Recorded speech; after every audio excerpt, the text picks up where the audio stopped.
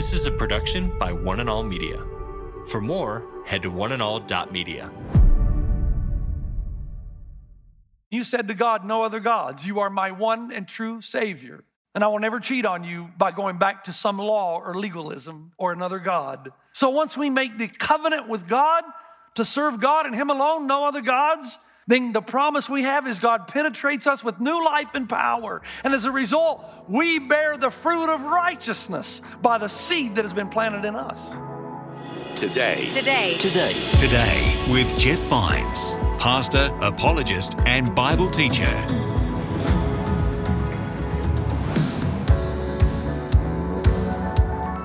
My name's Aaron, and you're listening to Today with Jeff Vines. Today, we continue in the 10 Commandments series. Pastor Jeff has covered a lot in these messages. You can catch them all wherever you listen to podcasts. Just search for Today with Jeff Vines. The first 4 commandments relate to our relationship with God, and number 1 is probably the most important. Here's Pastor Jeff as he begins a message on having no other gods before our Creator.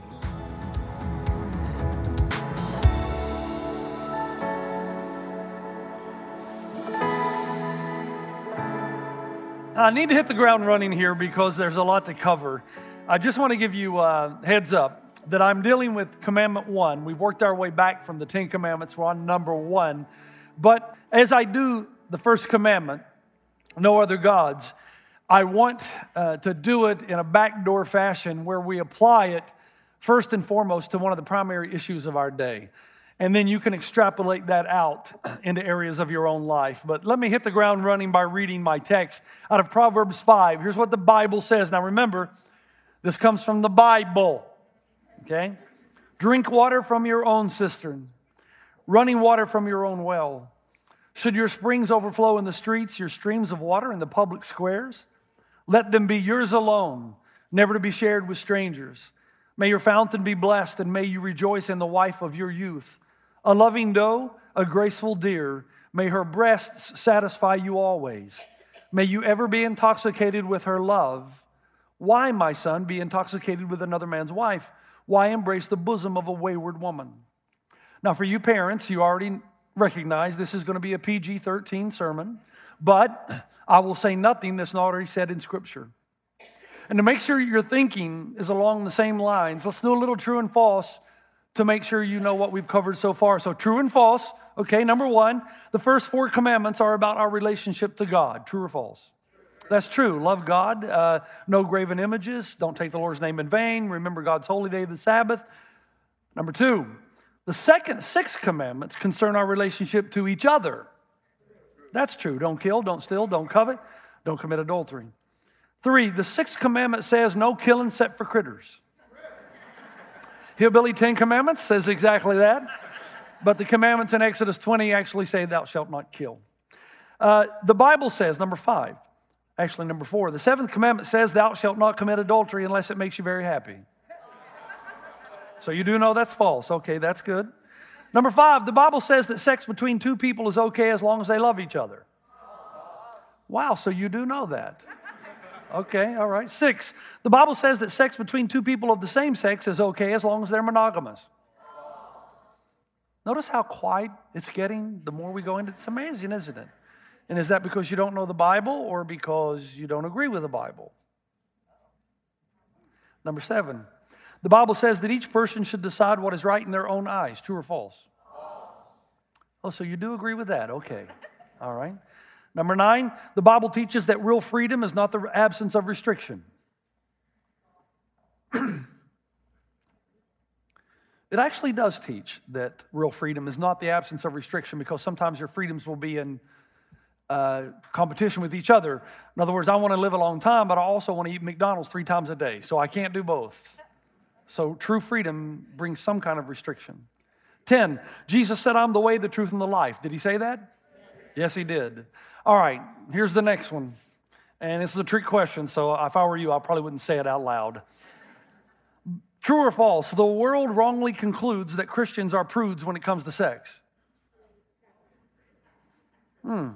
Does the world assume that we're prudes? Yeah. Is it true that we're prudes?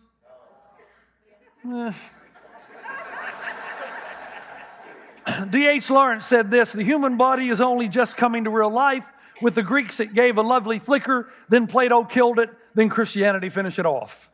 But now the body is coming back to real life. And what D.H. Lawrence is doing there is he's identifying the Christian view of the body with Plato and the Greeks, because both believed and taught that the body is bad, the spirit is good. Therefore, sex, because it's bodily, is tainted. It drags you down to your animal nature. Therefore, if you want to be good and noble, avoid sex as much as possible. Now, the question is that the biblical view of sex? No. That's antithetical to the Bible's position, because the truth is, the Bible has a cosmic, glorious, magnificent view of sex. In Proverbs 5, this is a father giving advice to his son. He says, may your fountain be blessed, and may you rejoice in the wife of your youth. A loving doe, a graceful deer. May her breasts satisfy you always. May you ever be intoxicated with her love. That's from the Bible.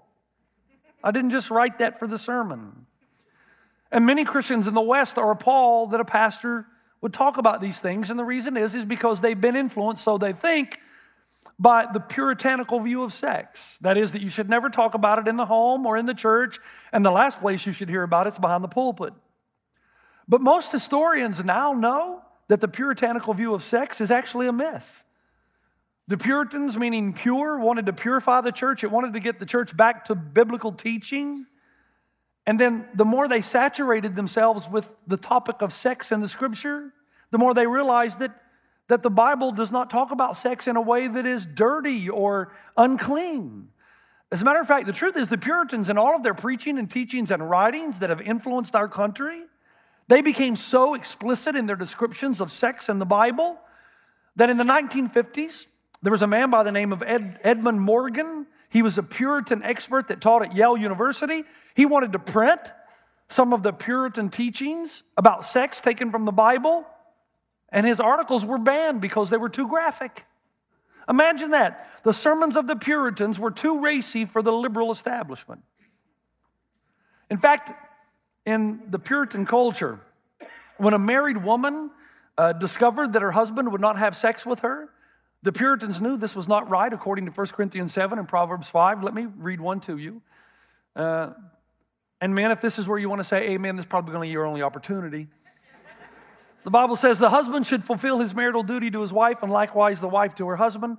The wife does not have authority over her own body, but yields it to her husband. In the same way, the husband does not have authority over his own body, but yields it to his wife.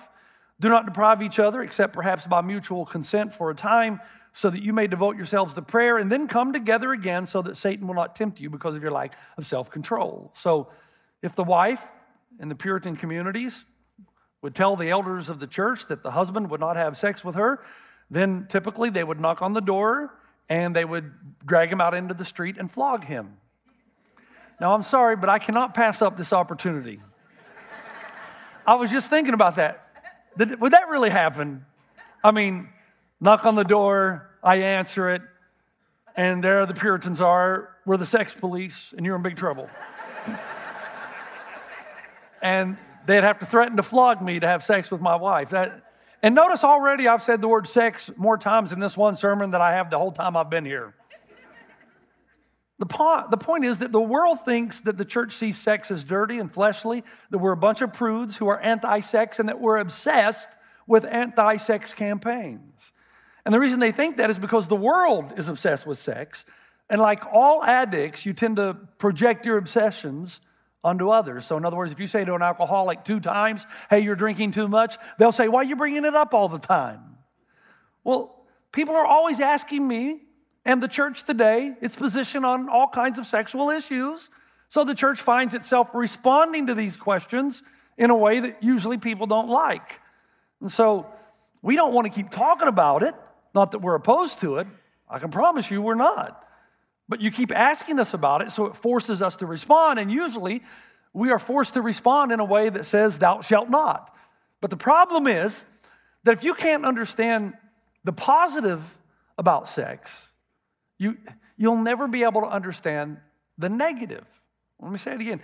If you can't understand the negative, let's reverse it. If you can't understand the negative, thou shalt not, until you understand the positive. Now, some of you during this message are going to be tempted to, you say, I don't want this. And I'm going to ask you, Hear me out, okay? Just listen. You're not going to be able to comprehend why sex outside of marriage is morally wrong until you understand the purpose of sex, why God made it in the first place. And it wasn't just for procreation to have kids. It wasn't just for an enjoyable experience, although it is. There's actually deep imagery and mystery associated with it that the Bible goes on to communicate this sweet mystery time and time again. That means you and I need to make a serious attempt to understand it, because the Bible definitely, consistently teaches, constantly, that sex only works between one man and one woman in an exclusive, permanent, and complete covenant relationship called marriage.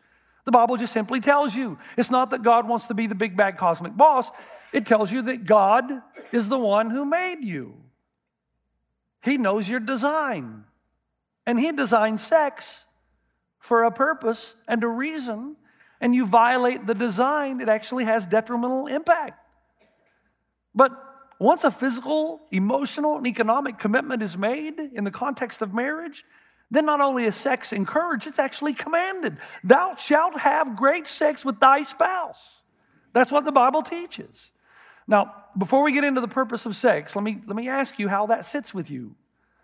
Does it bother you when I use the word sex and demonstrate how the Bible says it's a joy and a delight?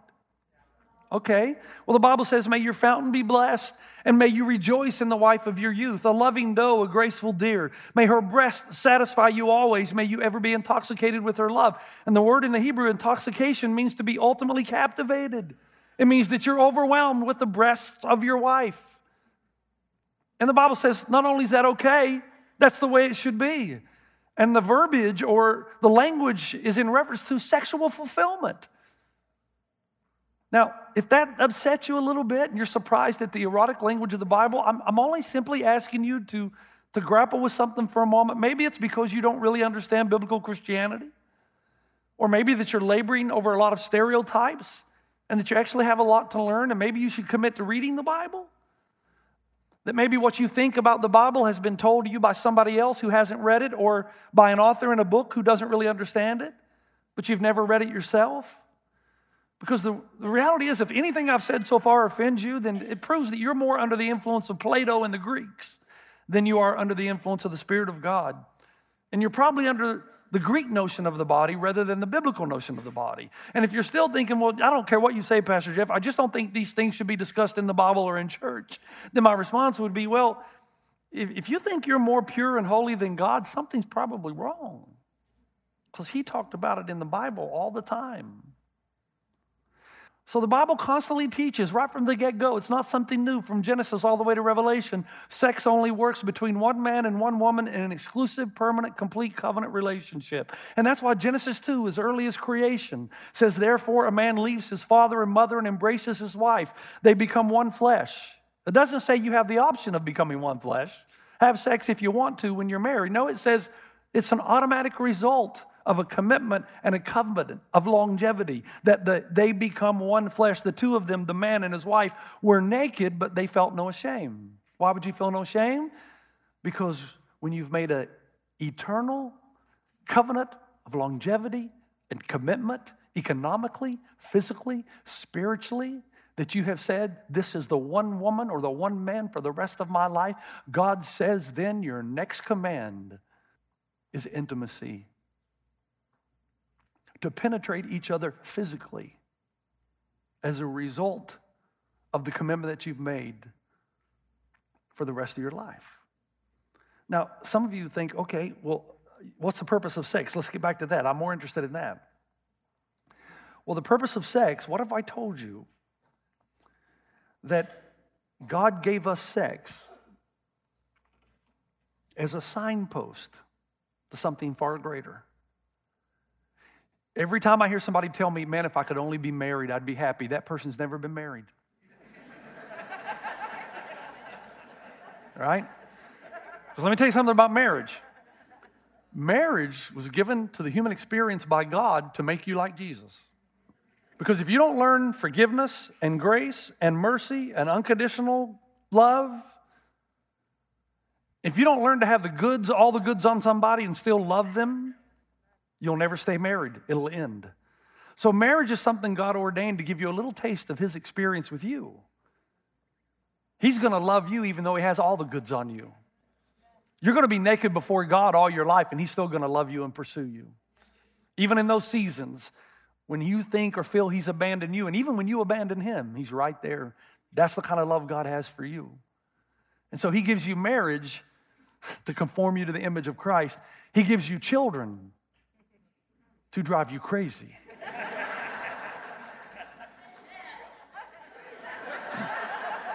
God gives you children so that you will know storge, which is the word for parental love.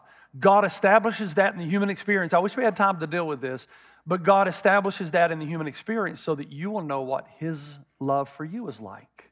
You would have no clue about the love of God until you have a child that does everything wrong and you still love him.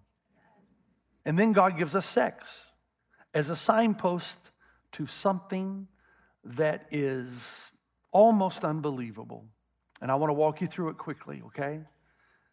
Let's start with Romans 7, where the Apostle Paul uses sex as a metaphor to our relationship with Christ.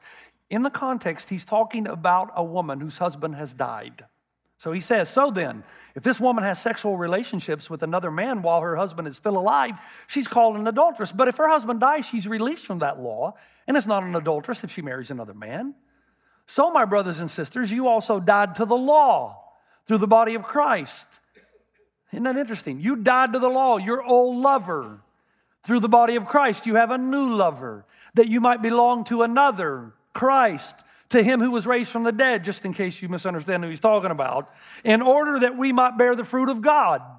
You realize what he's saying all through the Bible? The believer is the bride. Jesus is the bridegroom. Presently, you and I have been joined to Christ. We're partakers of the divine nature.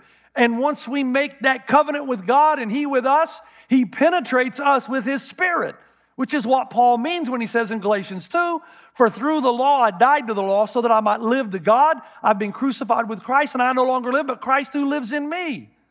So once we make the covenant with God to serve God and him alone, no other gods, then the promise that we have, and only God knows when our heart is right, then the promise we have is God penetrates us with new life and power. And as a result, we bear the fruit of righteousness by the seed that has been planted in us. Do you see the analogy? Paul is simply saying, for those who've received Jesus, you've entered into a covenant relationship if you were serious about it. And you said to God, no other gods. You are my one and true Savior. And I will never cheat on you by going back to some law or legalism or another God. My ultimate loyalty will be with you. And only in the covenant and commitment does Christ enter in. And once he enters, he never leaves you or forsakes you. Jesus will never say to you, you know what? Let's you and I have an open relationship. If you want to go back and partner up again with the law, I'm good with that. I'll be here when you get back. If you want to go and enter into intimacy with some other God, that's cool. I'll be here when you get back. You can just kind of skip and hop around. No. The Bible says that God says until you're fully and completely committed to him, he is not going to penetrate you with his spirit. And once you make the decision to be fully and committed to him, you can be naked and unashamed. He'll have all the goods on you, but you're saved by grace through faith. Now, keep going. Let's keep going. This gets so deep that Paul in 1 Corinthians 13 says, for now we see only a reflection as in a mirror, then we shall see face to face. Now I know in part, then I shall know fully, even as I am fully known. And now these three remain, faith, hope, and love, but the greatest of these is love. Now, stay with me here. What's he talking about? That we see something now partially, but one day we're going to see it in full. I was taught when I went to seminary that now we see God in part, but one day we'll see him in full. Problem is, that does not hold true structurally. In the original language, it's not about him. There's no him in the language. And we're never going to see God completely because we're not God. We only see God in the way he chooses to reveal himself to us. But there'll always be a separation between us and God where knowledge is concerned, even in heaven. So what is it that we see partially now, but we're going to one day see full? Let me describe it to you like this, all right? So you're in line. It's the day of the Lord. And you're in line and you're being greeted by Jesus. Okay, so you're in line right behind Billy Graham and Mother Teresa because that's where you think you'll be. And the closer you get to Jesus, and you can't see Jesus. You know it's Jesus, but his back is turned against you, so you don't see his face. And the closer you get to Jesus on that day, you're going to start to get a little nervous Because you're going to realize, man, I was so excited to see him, but now I realize you're going to start thinking of all the wrong stuff you did in your life. And suddenly you're going to be like Peter, go away from me, I'm a sinful man or I'm a sinful woman. Paul writes language in Scripture, and I wish we could deal with every text. Maybe one day we will. But he writes in such a way as to try to communicate to you that when you're in that line, suddenly Jesus is going to turn around and you're going to see his face for the first time. And you know what's going to happen to you? It's going to melt your heart, because suddenly you're going to realize that all those times you thought he had abandoned you, he was with you. All those times when you didn't obey him and you thought he didn't love you anymore, he loved you still. Even in those times when you weren't pursuing him, he was pursuing you. And suddenly all those sins in your life and those shortcomings that you think somehow stifled your relationship, you're going to see the look in his eye and you're going to realize, man, I was really loved the whole time. He was really faithful. He really did love me. His passion and desire for me never wavered, even though mine for him did. And it's going to overwhelm you, and the soul, any destruction or disintegration that has happened, suddenly your soul is going to be completely healed, because that's what it's been looking for all of its life, to be totally exposed to somebody and yet for them to love you still. And then he takes that language, and some of you know a little bit of glimpse of what this is like. Have you ever come to church and for some reason you can't really explain it, but it was just really meaningful to you? The songs and the words spoke to you. The pastor actually had a relevant sermon, and all of those things happened to you, and suddenly you were just overwhelmed and you felt like God was like right here. You almost felt like you were sitting on his lap, and you wish that happened all the time, but those moments are fleeting, aren't they? The most intense worship I've ever had is when my mom died. The weekend following, my mom is gone. I lost my sense of home and belonging. And then I came to church, and it's like on the way in, I heard a song. And it was like God chose the song directly for me to say to me two things. Number one, your mom is with me, and she doesn't want to come back to you. Number two, I will hold you and I will love you and I will walk you through this. And suddenly that entire service, I couldn't sing two words without just weeping, because suddenly Jesus revealed the depth and the width and the height of his love that I'd never assumed. All of us have those moments when you've been praying for something for a long time and you're just so grateful that God has answered some prayer with your children or with your spouse or with your family, and you're just overwhelmed and you just feel God. You wish it was like that all the time, but it's not. And the Bible says one day it's going to be like that every moment of every day. You're going to feel so loved and so valued that there's going to be such a healing in your soul. That's what 1 Corinthians 13 is ultimately about. Love. It always protects. It always trusts. It always hopes. It always perseveres. His promises are true. Now here's the beauty of it. The language that Paul uses is when you're seeing Jesus for that first time, his face, you're going to have a climactic experience. That's almost like, man, that's what I've been waiting for all my life. To know that God has all the goods on you, and he's never for 1 second stopped loving you. You've been listening to Today with Jeff Vines. Thanks for joining us. Next time, we'll bring you the rest of this message from Pastor Jeff. Surely someone who has a different sexual orientation or a different sexual temptation that I do, surely we can love each other and put our arms around each other and say, look, I know this is real for you, but I want to help you. I love you. I want to be here for you. And I know there may be moments of failure, but I'm still going to be here to coach you along and forgive you as God has forgiven you. And you can forgive me as God has forgiven me. But together, we're going to keep marching on toward holiness. You can listen to more messages like this. Just search for Today with Jeff Vines wherever you listen to podcasts. You make me wanna dance and sing with every single breath I breathe. I will bring this offering. You are my wonder, you with the wonder. Today with Jeff Vines. This is a production by One and All Media. For more, head to oneandall.media.